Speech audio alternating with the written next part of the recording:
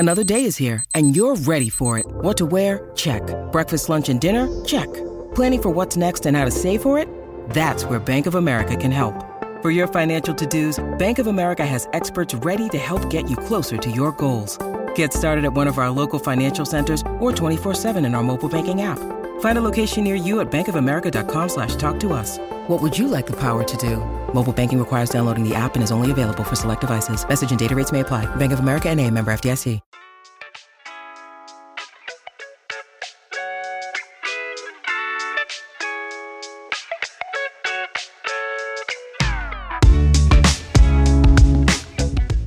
Oh, boy. He always seems to get involved, doesn't he? I'm telling you, too many coconuts have hit him right on top of the skull.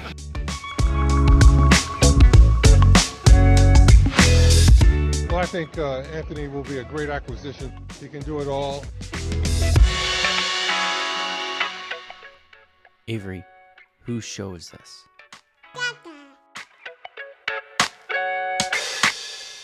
Welcome everybody here to the Lakers Lounge. I'm Anthony Irwin. Today joined by somebody making her second appearance on the show, which makes her, you get a free sandwich at 5.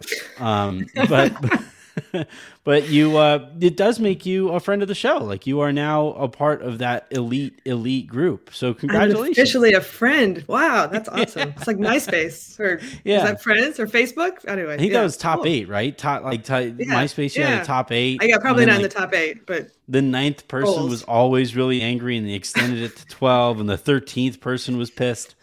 Yeah. But no, I would say, you know what? You got top 8 status in terms of at least for right now. Friends. Next time I look, I'm going to be be dropped out, but that's fine. I'll forgive you.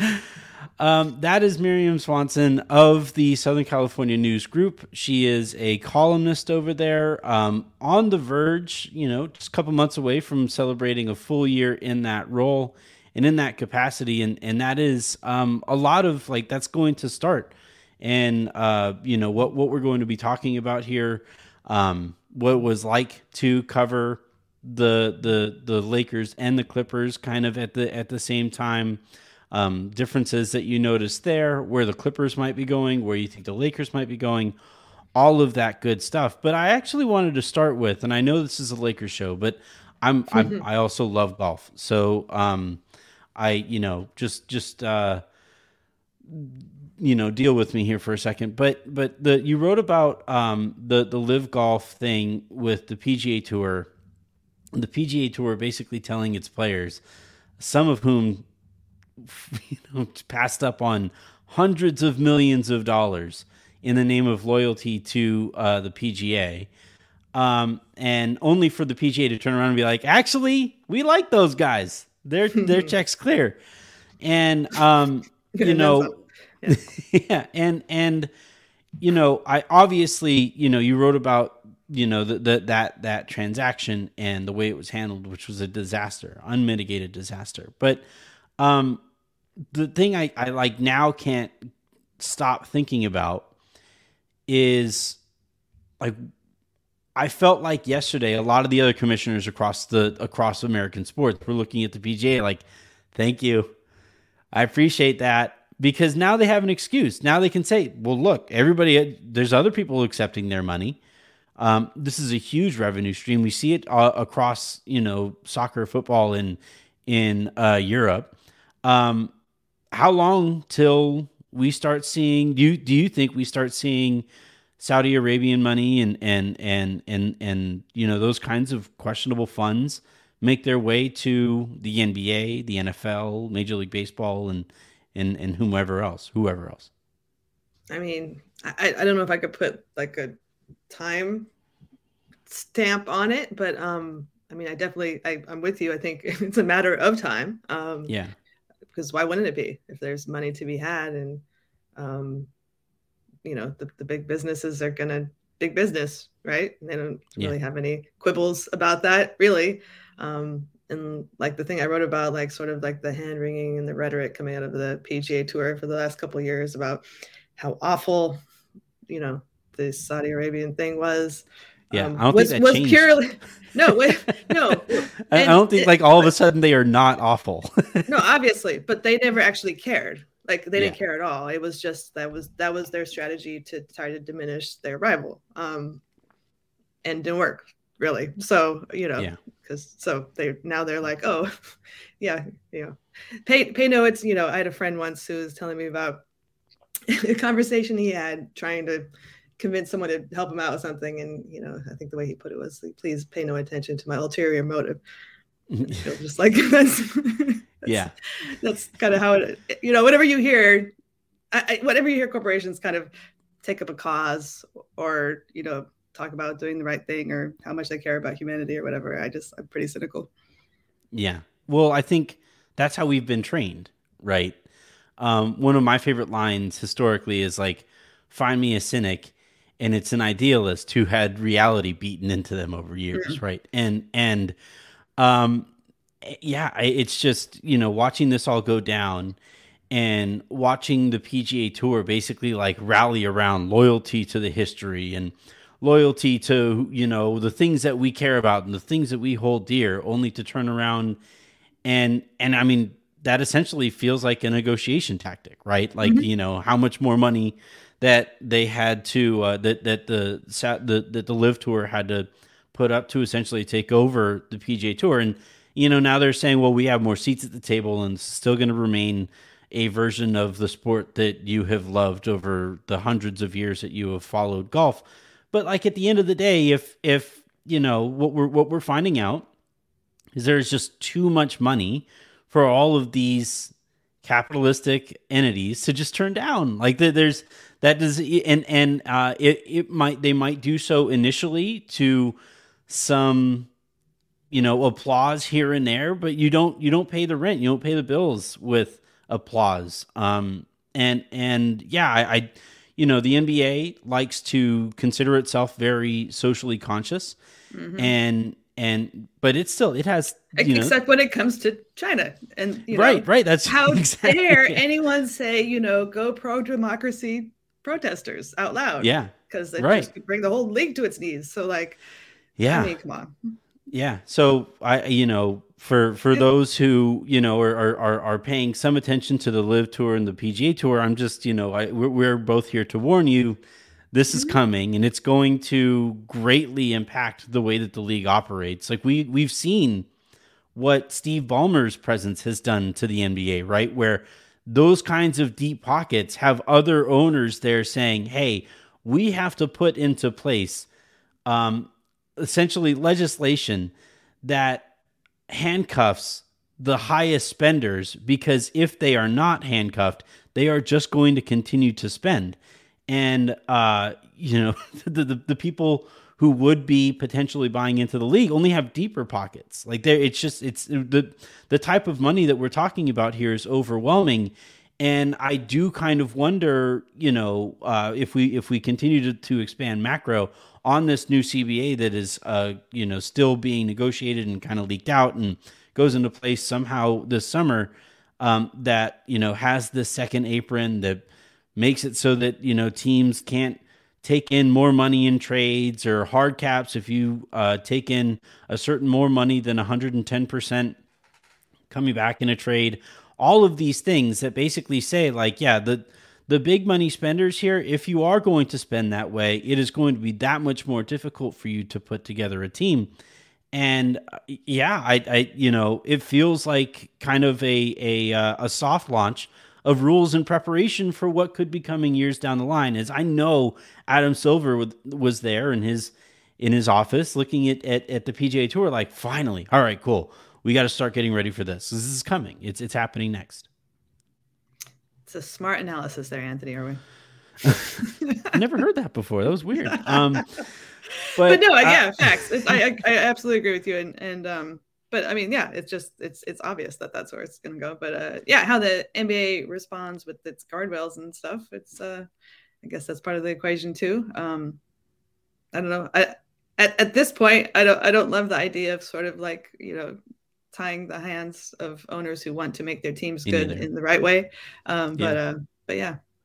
How how have you, from your contacts that you still have from your reporting with the Clippers, how have they responded to this second apron stuff? Because I had Jake Fisher on the show last week say that the Lakers essentially have marching orders here. Do not go above that second apron. Whether that's because of the luxury taxes and how much more expensive it gets up there, or because of the handcuffing that takes place once you exceed that number. It's going to be around 190 million in total salary is I think what that apron is going to be set at. Jake said that the Clippers are just kind of looking at it as like, it is what it is. I guess we'll just pay more and make do with whatever the rules tell us we can and cannot do. But have you heard anything more specific on that front and how they're going to approach this? I'm failing you as a guest, but no, I don't really have anything more than what I've read. Yeah. And then just knowing them and knowing that they, this is, the goal is to win and it hasn't happened yet. So the goal is still to win. Yeah. So I would be shocked if they really started like counting, trying to, count pennies or whatever. Yeah. I guess it's not pennies, but you know what I mean? It's a lot of pennies. But yeah, no, I haven't done much reporting on that in the last few weeks. But yeah, I guess we are going to find out very soon. But just the nature of them and of Steve Ballmer is not to cheap out. No. Yeah.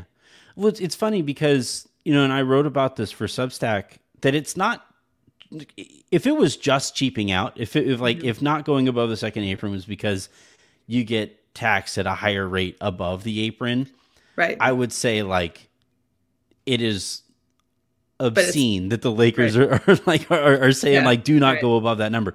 But it does, you look at every week or so or every few days or so, we see some new rule that you cannot do certain things above that apron. And I'm kind of wondering, the Clippers are this very analytically driven, forward-thinking organization.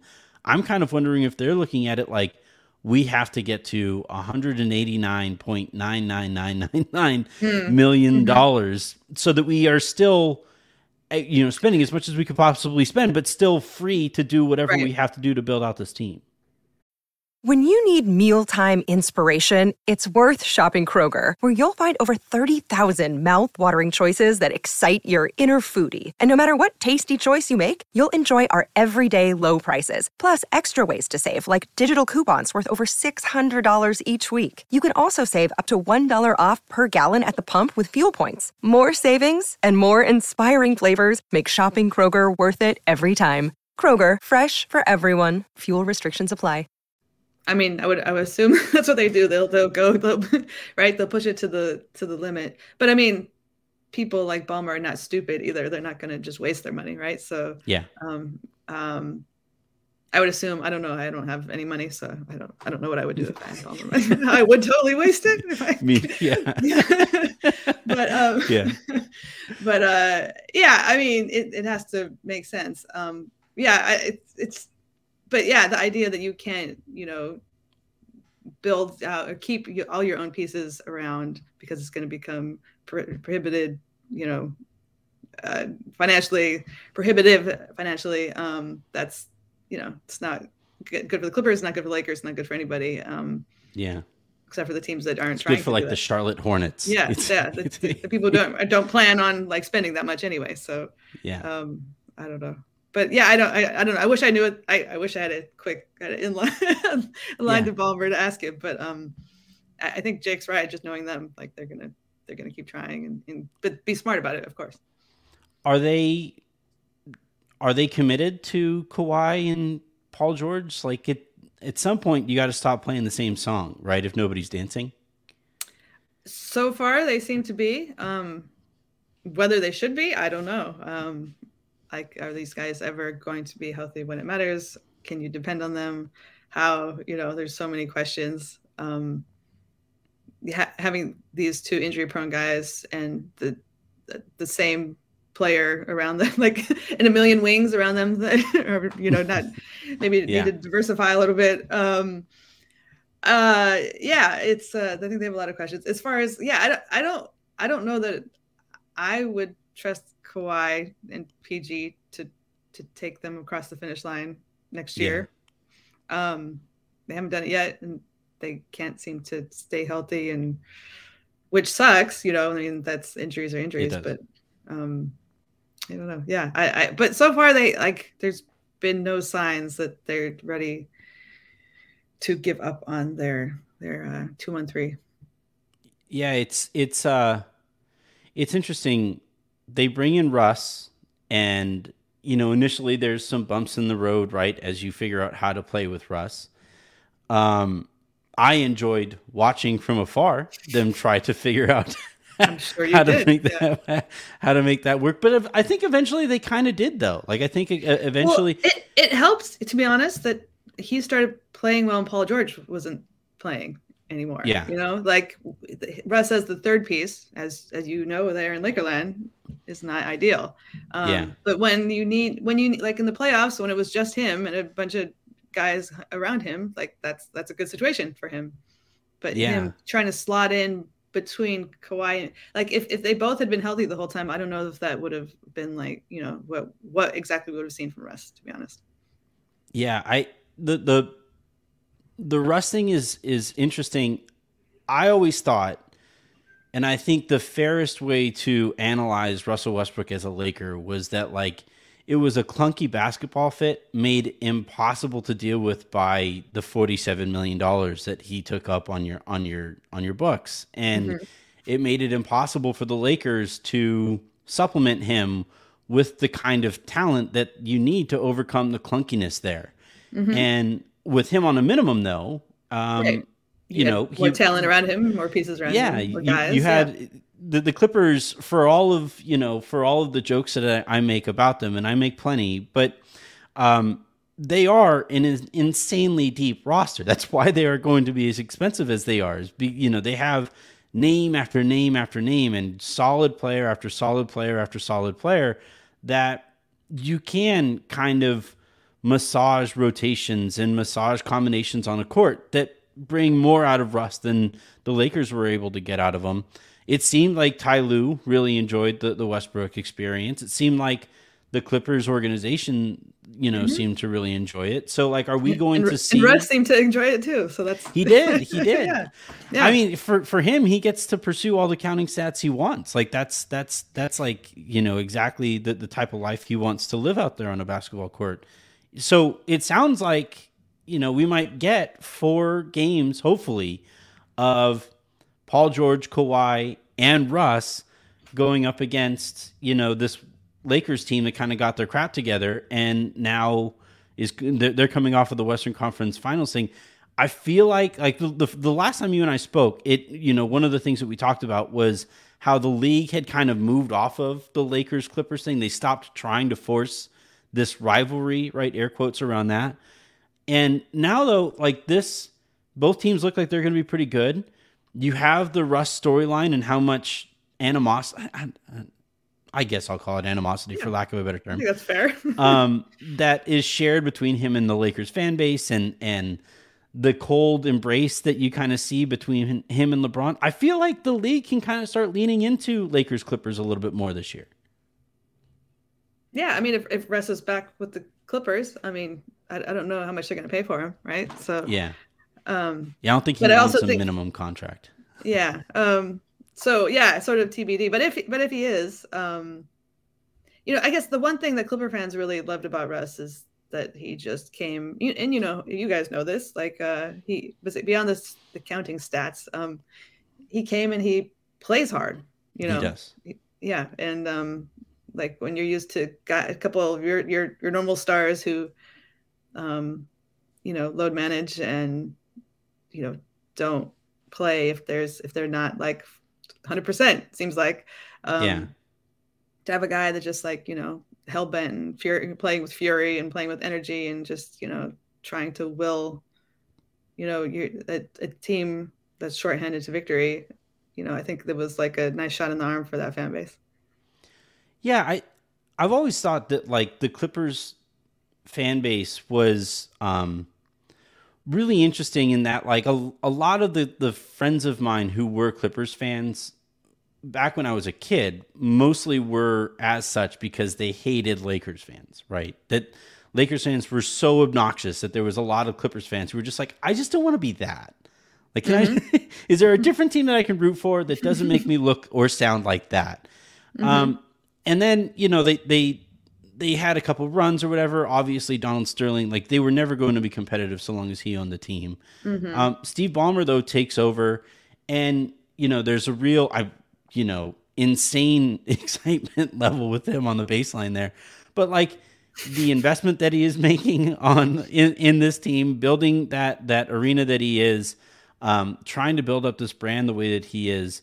And like Clippers fans, I think, have gone from we don't want to be not Lakers fans to no, there's an identity. We just have to try to figure out what that is. And I feel like Russ is the identity that like they always felt like they were ready to embrace, right? Like, and the whole like streetlights over spotlights thing, right? That brand, that marketing strategy, it works if you have somebody like Russ who plays every night and competes his ass off every single play in a way that is very clear if you're watching from home. It doesn't necessarily work with the load managing duo that they kind of, well, at least Kawhi.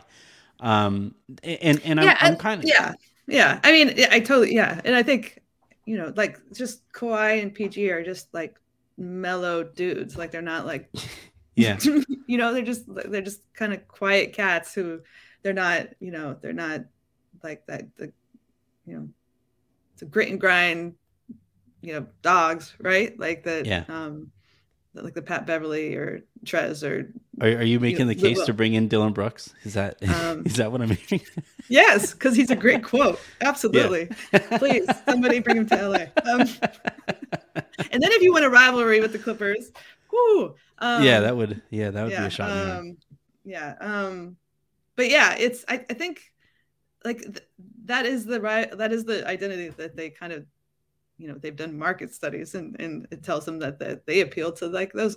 But I always kind of felt like I know a lot of Laker fans who are like the real LA are like your husband, for example, right? Oh my gosh, yes. Here we go. Not him. He doesn't care. He's his own thing. But I remember like once upon a time like talking to Kobe, like being at a practice where like there was a scrum, and I didn't go to a lot of Laker practices, but there was like a post practice, and Kobe was there, and they were talking to him about like Laker fans, and he made a comment about like about Lakers tickets and comparing Philly fans and Laker fans, and he's like, oh no, we got hardcore fans here too. And they're like, yeah, but your tickets to games cost, astronomical amounts of money. And he's like, well, those aren't like, he's like, yeah, those are fans. But he's like, the real fans are, the people who can't afford to get in games. And he started talking about seeing guys with his face tattooed on them. He's like, so, I remember I was at a Lakers Celtics game. It was the Christmas after the Celtics beat the Lakers in the finals. And, I think I've told the story before, but I'm back then I was freshly into college, so I had to scrum up every penny that I had to take me and Jen to this thing and deal with her parents and my parents being super angry at us that we were not spending Christmas with the family. And so we go to this Priorities. game. Yeah. Look, it's taken me all the way to 2,000 miles away from my family. So we go to this game, and the Celtics, I don't know if those listening or you remember how that game went. The Celtics were winning in the first half. They were up by like 9, 10, maybe 11 going into halftime. So I'm going to the bathroom, and there's this line of, hardcore upper level fans, right? That we're all there in line. Everybody's pissed. Everybody's just like on their phones, like talking to their beers, just really pissed at the way that this game is going down. I can't believe we're losing to this team again. And this Celtics fan walks out with this bright Celtics green jacket, starter jacket, super loud thing. You like the kind of jacket you could hear when you walk, right? That kind of material. And he's coming out of the bathroom, and he like props up the jacket, holds it up, puffs out his chest. The guy behind me, by the way, is the biggest cholo that I have ever encountered, right? And I grew up in El Paso, so like I have seen the Mexican Devos like my entire life. I've encountered that person. This guy's behind me, and where the guy behind me was positioned, the guy walking out of the bathroom puffed out with a Celtics jacket, couldn't quite see him. So he comes around the corner. Celtics fan is talking all kinds of crap. This is why we are who we are, and you are who you are, and we have the all-time titles. And the guy behind me says real calmly, he goes, "Hey man, if this was a Dodgers game, I'd have kicked your ass already, because I can go to a bunch of those. But I saved up 3 paychecks to be here, and I do not want to get thrown out. But please pipe down." The Celtics fan just absolutely shrinks. So yeah, when Kobe talks about like hardcore Lakers fan, they certainly exist. But yeah, like the Celtics brand kind of appeals to that and then some. I think is kind of who they're pursuing.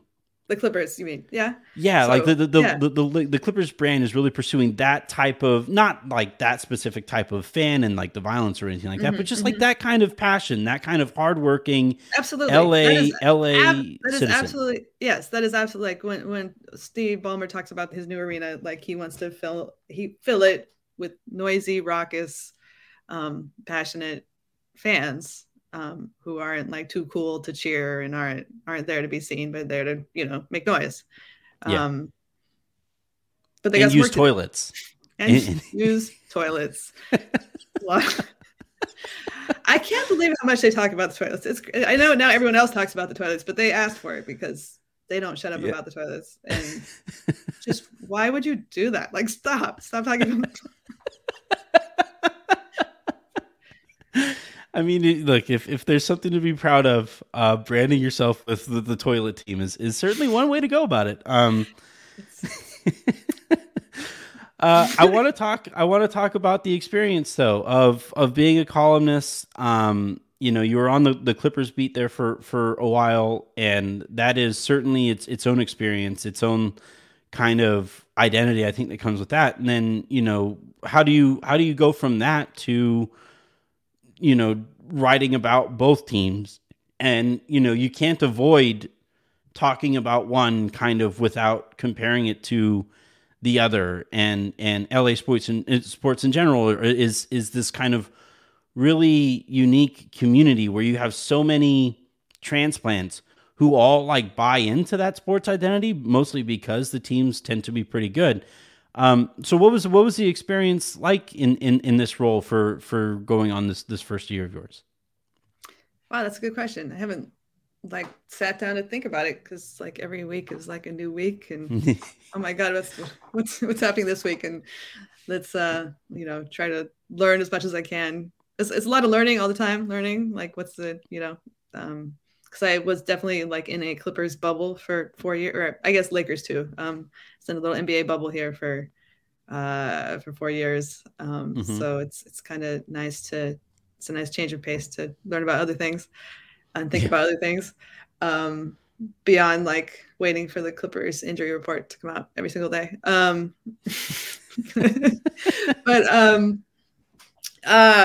But it's been fun. Like it's I was, a little part of me was like, is it going to be weird after trying to be sort of like a neutral reporter for so long to insert yourself and your opinion into things? But it turns out it's not actually that hard, because it's like persuasive writing, I guess is how I kind of feel like what I'm trying to do. Like, but they sure give you a lot of things to think and feel and have opinions about. So it's not that hard. Is that notion of, removing yourself from your reporting, I feel like over the years that has subsided quite a bit. When I first started doing like blogging or any kind of podcasting or anything like that, you did have like the hardcore, you never cheer in the press box, you never use, it was a lot more formal, I think. And rigid when it comes to offering up an opinion in that. But I feel like with the success that blogs have had and the success of like national voices. You know, you have Bill Simmons with like the biggest show in the country, and he refers to the Celtics as we, right? That, like, I think over the years, one of the things that I've really noticed in you know, sports reporting is more injection of opinion. Did you start to see that too, and did that kind of help with your evolution into this role? I mean, yes, obviously, yes. Like starting, Bill Simmons sort of changed the game in that regard. And then, you know, obviously the wave of blogs and kind of fan driven coverage. It's all Harrison's fault, right? Like, you know, we can say it. It's always Harrison's fault. Exactly. Yeah, that guy, worst. But yeah, I think that there's obviously like lots of room for that, and I'm a fan of so much of it. But I also think that, you know, there should also be space for as much of the objective coverage as possible, because if, like, I think journalism's one superpower is that it's trying to just kind of get to the truth of, like, that kind of journalism is trying to get to the truth of something, and not so much without, you know, trying to insert one opinion over another, you know, to try to kind of evaluate, tell the story through fact. Yeah, just kind of here I will present it all as you know, accurately and fairly as possible, and you, reader, decide. You know, and you know, that's kind of going away everywhere. So ironically, that was Fox News's tagline, right? We report, you decide. Well, yeah, which obviously was, that was kind of like a PGA Tour about LIV, but we'll say one thing, but that's not really what we're. But as far as I don't know that. Maybe it influenced how I write now, but I've kind of taken it. I don't know. I that's a good question. Maybe, but really, I think I think all the columnists I've read my whole life probably influenced me more, and just sort of like thinking about how to. It's a whole new way of writing for me, and it's just like, that's fun. Yeah, it is. You know, I've tried to, you know, have my foot in both lanes. With you know, I'm not a journalist. I'm not journalistically trained. I was a English major at Cal State Fullerton, and took like 2 comm classes in order to become a teacher, right? And still though, like, you know, there do seem to be, through this experience, there are some like rules that you just, like, you know, you learn over your time in doing this. And I've also noticed that those rules have gotten more and more loose and flexible on some of this stuff. And to bring this conversation full circle, and I legitimately didn't mean to do this way. It just kind of happened. But with what's happening in the PGA Tour and with LIV, and with the potential or inevitable influx of money from Saudi Arabia and from these questionable places, right? As it's already arrived in the NBA with, you know, Joe Tsai owning the Brooklyn Nets, and all of the ties going back to China, and the impact that has had on the way that the NBA kind of exists. I cannot agree with you more. That objective journalism is really, really important. And yet, I just keep seeing chinks in that armor over and over and over again, kinks in that armor, over and over and over again, as like people have realized, actually, this job is a lot easier to do with access, and people aren't really granting access unless I, you know, cover them a certain way. And I'm, you know, I don't want you to throw anybody under the bus, because, like, you know, I would never ask that of somebody else, but yeah, do you have any thoughts on that, in, like, you know, as how everybody is going to deal with this as it is arriving on our doorstep faster than I think anybody can really kind of wrap their heads around? In terms of covering sort of like really rich money coming into the NBA, and all right. So here's a hypothetical. Journalism, that's okay. Here's a hypothetical. So the the Lakers used to be the richest organization, like financially richest organization in the league, right? Mm-hmm. And they still do have that money printing machine in the back, but like the Clippers now have 5 of those. Mm-hmm. And you know, if some Saudi Arabian monarch or whatever comes over and offers $10 billion to Jeannie Buss and the Buss family to buy the Lakers, and now all of a sudden we are covering that team. Like how would you approach handling all of that? Because it gets tricky real quick.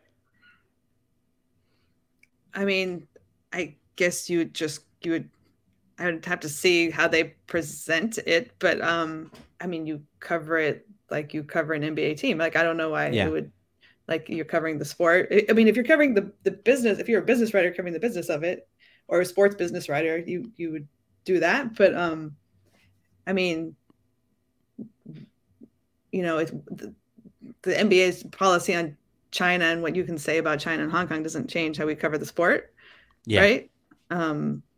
However, you know, Donald Sterling was plenty problematic for a long time, and you covered the Clippers' losses the same way you covered the Clippers' losses anyway, right? Yeah. Right? Like all of them. Yeah. Yeah. So I don't know. I mean, there will be situations that arise, I'm sure, but I don't know that I don't know. That's a good question, but I legitimately don't know either. Like this is honestly a train of thought. I don't know how I would handle that, because I was literally messaging back and forth today with Harrison, and you know, I don't know how we would handle talking about that and you know, figuring. And my hope is, and by the way, Jean, like, this is purely hypothetical. I've never heard even a whisper that Jeannie would consider selling under almost any circumstances, but everybody has a number, you know? And it's something I can't help but think about, and I apologize for just kind of springing out on you. I mean, I know. I think it's interesting. I mean, and it is a good, you know, sort of like thing to mull over, because like you said, I mean, eventually it's going to happen in the NBA. But you know, where, you know, the rest of the sports world is continuing on under that vein, and like, I think that's what would happen too. But of course, I mean, that would be part of your coverage. I mean, you would address, I mean, that would be a huge story, and so you would cover that story, and however, whatever arises from then, you kind of pull on the thread. But as far as like the day in, day out, I mean, an NBA team would still present all the usual NBA team stuff, I think. Yeah, I would tend to think so. You know, the conversation, some of the conversations would be slightly different, at least initially, but I think eventually you just, and that's the point. That's why they're doing this. Yeah. I mean, it's like, for better or worse, and like that brings up sports washing and all that, right? Like normalizing and, you know, what would be, you know, other issues of, you know, human rights abuse otherwise. But I don't know. Me neither. I think that's a good place to end this thing. We don't know. I don't know. No. I gave you like no concrete answers on anything, but I can tell you there will be a lot of toilets. But you probably already knew that. Yeah, the whoever buys the Lakers there and Steve Ballmer just compete for who has one more toilet than the other entity. That's the rivalry that we need to see. All right. Well, thank you very much, Mirjam. Well, it did work that you had brought up that it brought you to a story about the line and the Celtics fan. So waiting for a bathroom. See, that wouldn't happen at the Intuit Dome. You wouldn't have had that moment. That's a good point. But that's like an important part of my sports identity. So does Ballmer really want to take that part of my sports identity away from me? You might have to rethink. Makes you think. Again, you can find all her stuff at the Southern California News Group, where she is a columnist here and doing really great stuff. I've enjoyed all of the columns to this point, and I haven't read. I'm sorry, I haven't read the PGA Tour one quite yet, but I plan to. I hope you guys do too. Thank you, everybody, for tuning in. Thank you very much, Mirjam, for making time, and we'll talk to you soon.